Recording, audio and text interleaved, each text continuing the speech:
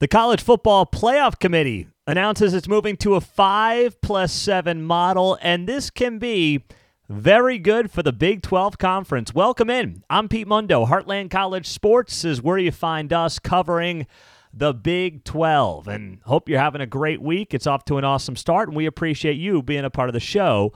If you're on YouTube, I know I'm beating a dead horse, but hit that thumbs up at the bottom of the video. Subscribe to the channel if you have not yet. And on the podcast, leave a 5-star rating and review.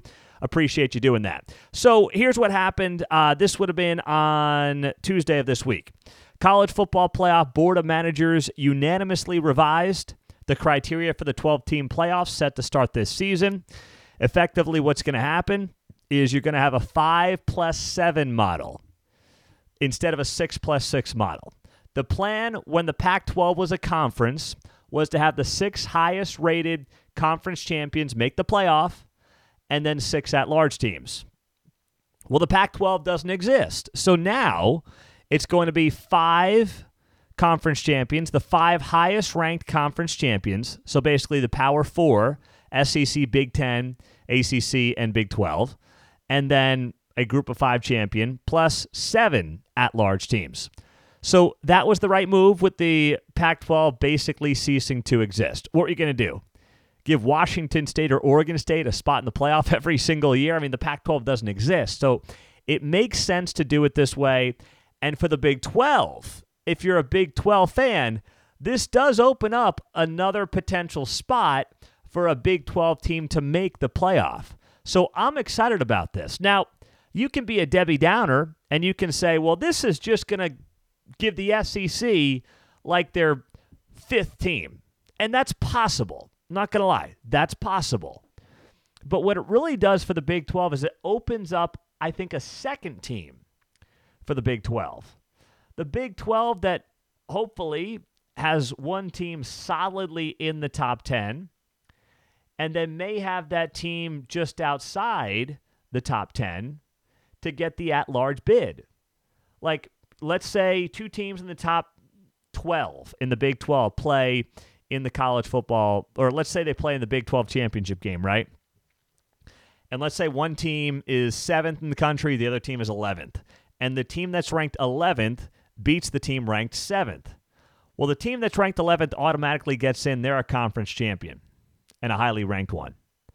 The team that was 7th in the country going into that game, they're going to fall, but they still could get selected as an at-large pick by the College Football Playoff Selection Committee. So it opens up another opportunity for a second Big 12 team to get in. There's no doubt in my mind we're probably going to have 3 to 4 SEC teams in this thing every year. Like, we can all complain about that, and trust me, I will when the time is right. But for now, the Big 12 is hopefully going to get 2 teams in. They can play their butts off. They can win a couple of games. They can keep building the brand for this league, for this conference, and shoot down the narrative that, well, no one's going to compete with the mighty SEC and go from there. That's hopefully how this is going to go. Because here's the thing. I said in recent weeks the Big 12 should try to schedule as many non-cons against the SEC and the Big 10 as they can.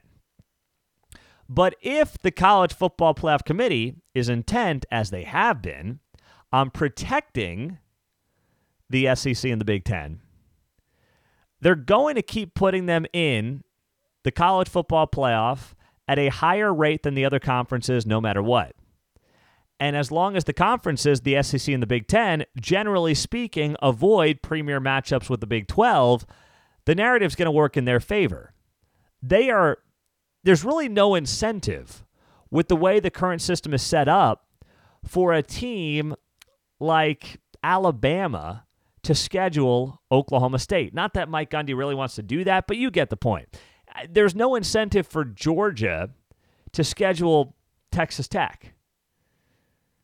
So that's where they're better off keeping it in the family. So the Big 12 is going to have to prove itself on the field in some of these playoff games. They're going to have to go in, win a couple of these playoff games. I'm not saying they got to win the Natty here. But, if you are a highly ranked Big 12 team and you've got one of these games against an SEC opponent, well, you know what? I'm not saying you got to beat the top-ranked SEC team, but let's say you're the Big 12 champion and you get the number 3 or 4 spot in the college football playoff, because here's how this is going to work. 1 through 4 in the playoff, 1 through 4, the seeding is going to be reserved for the highest champions, and they'll get byes. And then number 5 will play number 12, number 6 playing 11, 7, 10, and 8, 9. And the 5 to 8 seeds will host the first round at their respective schools. So what's likely to happen here is a group of 5 champion will end up being number 5. Actually, maybe not. Let me take that back.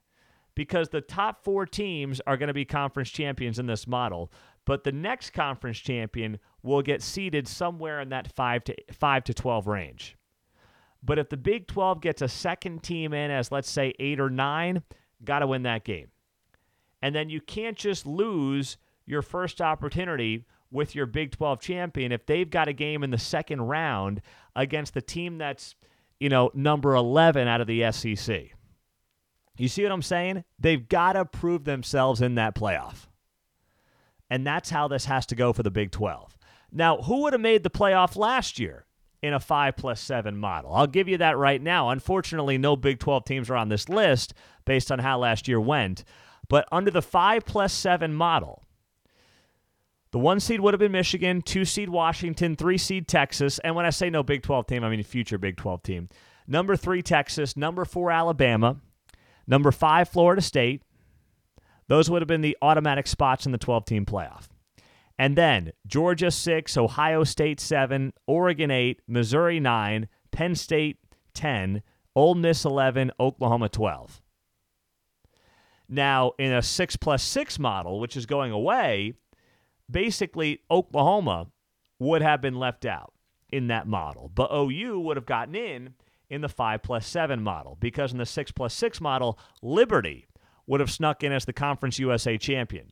So, and I say this with all due respect to Liberty and all the liberties of the world, this is not the NCAA tournament. This is not March Madness. Yeah, it's possible that a Boise State versus Oklahoma Fiesta Bowl type situation could happen once in a while, and it will happen once in a while.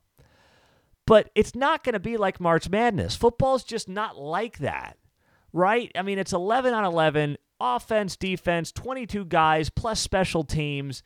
If you're putting the Georgia Bulldogs up against fill-in-the-blank Conference USA, Liberty, whatever, yes, there may be a stunner once in a blue moon, just like we see in non-conference play. But we are not going to see the upsets with the regularity that we see in March Madness. It's just a different sport. And I'm thinking many of you agree with me on that. So I'm not dying to see David versus Goliath here in the college football playoff, because the sport is not conducive to it in the way basketball is. Basketball, you get a team that's just got the hot hand from three-point range, right? Or you get your Steph Curry at Davidson, or you get your St. Peter's. You get those stories that we've seen over the years, and they're a lot of fun. But in basketball, it's a different beast. It's not like that in football. Not nearly as often, at least. We'll put it that way, right? Not nearly as often. I think we can all agree on that. So I don't want to see a lot of the small schools. And I hate that for the small schools, but I just don't want to see it.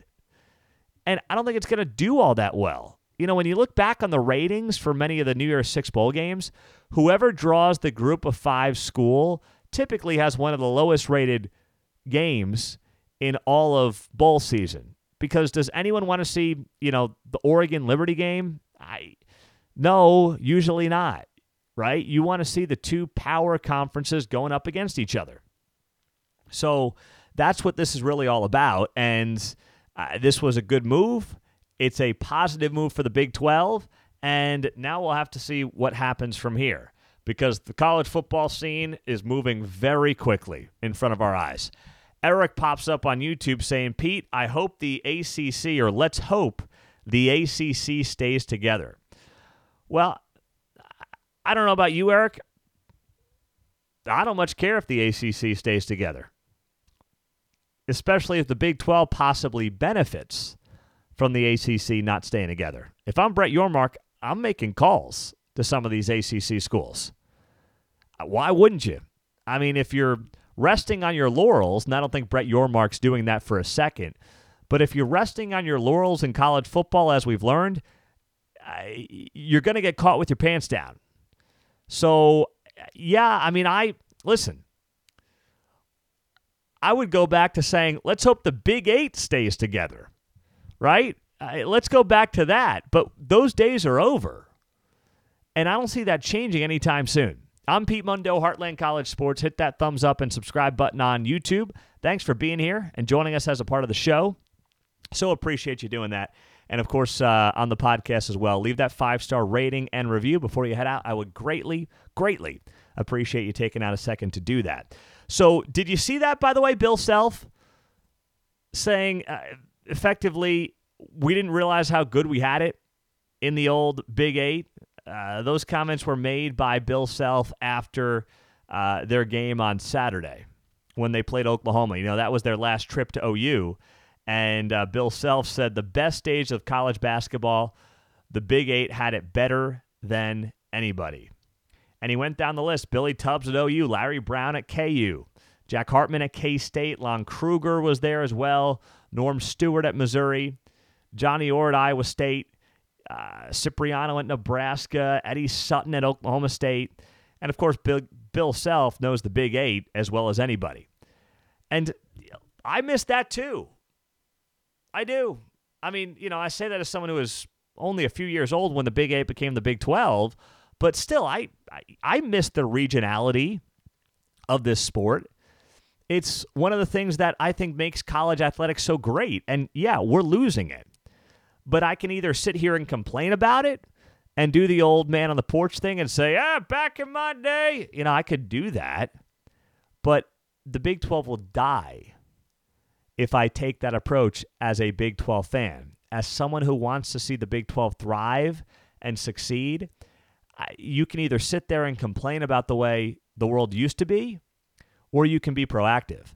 I mean, we're almost getting to a point where and I'm not predicting this to happen next week, next month, next year, but if the NCAA continues to be as feckless and neutered as it is, and the major power schools decide to break off once and for all, it's entirely possible you basically end up with a college football playoff power division, and it includes I don't know what the number is going to be, 40 to 50 schools, and suddenly then you bring back regionality to college athletics, where it doesn't matter who's in what conference.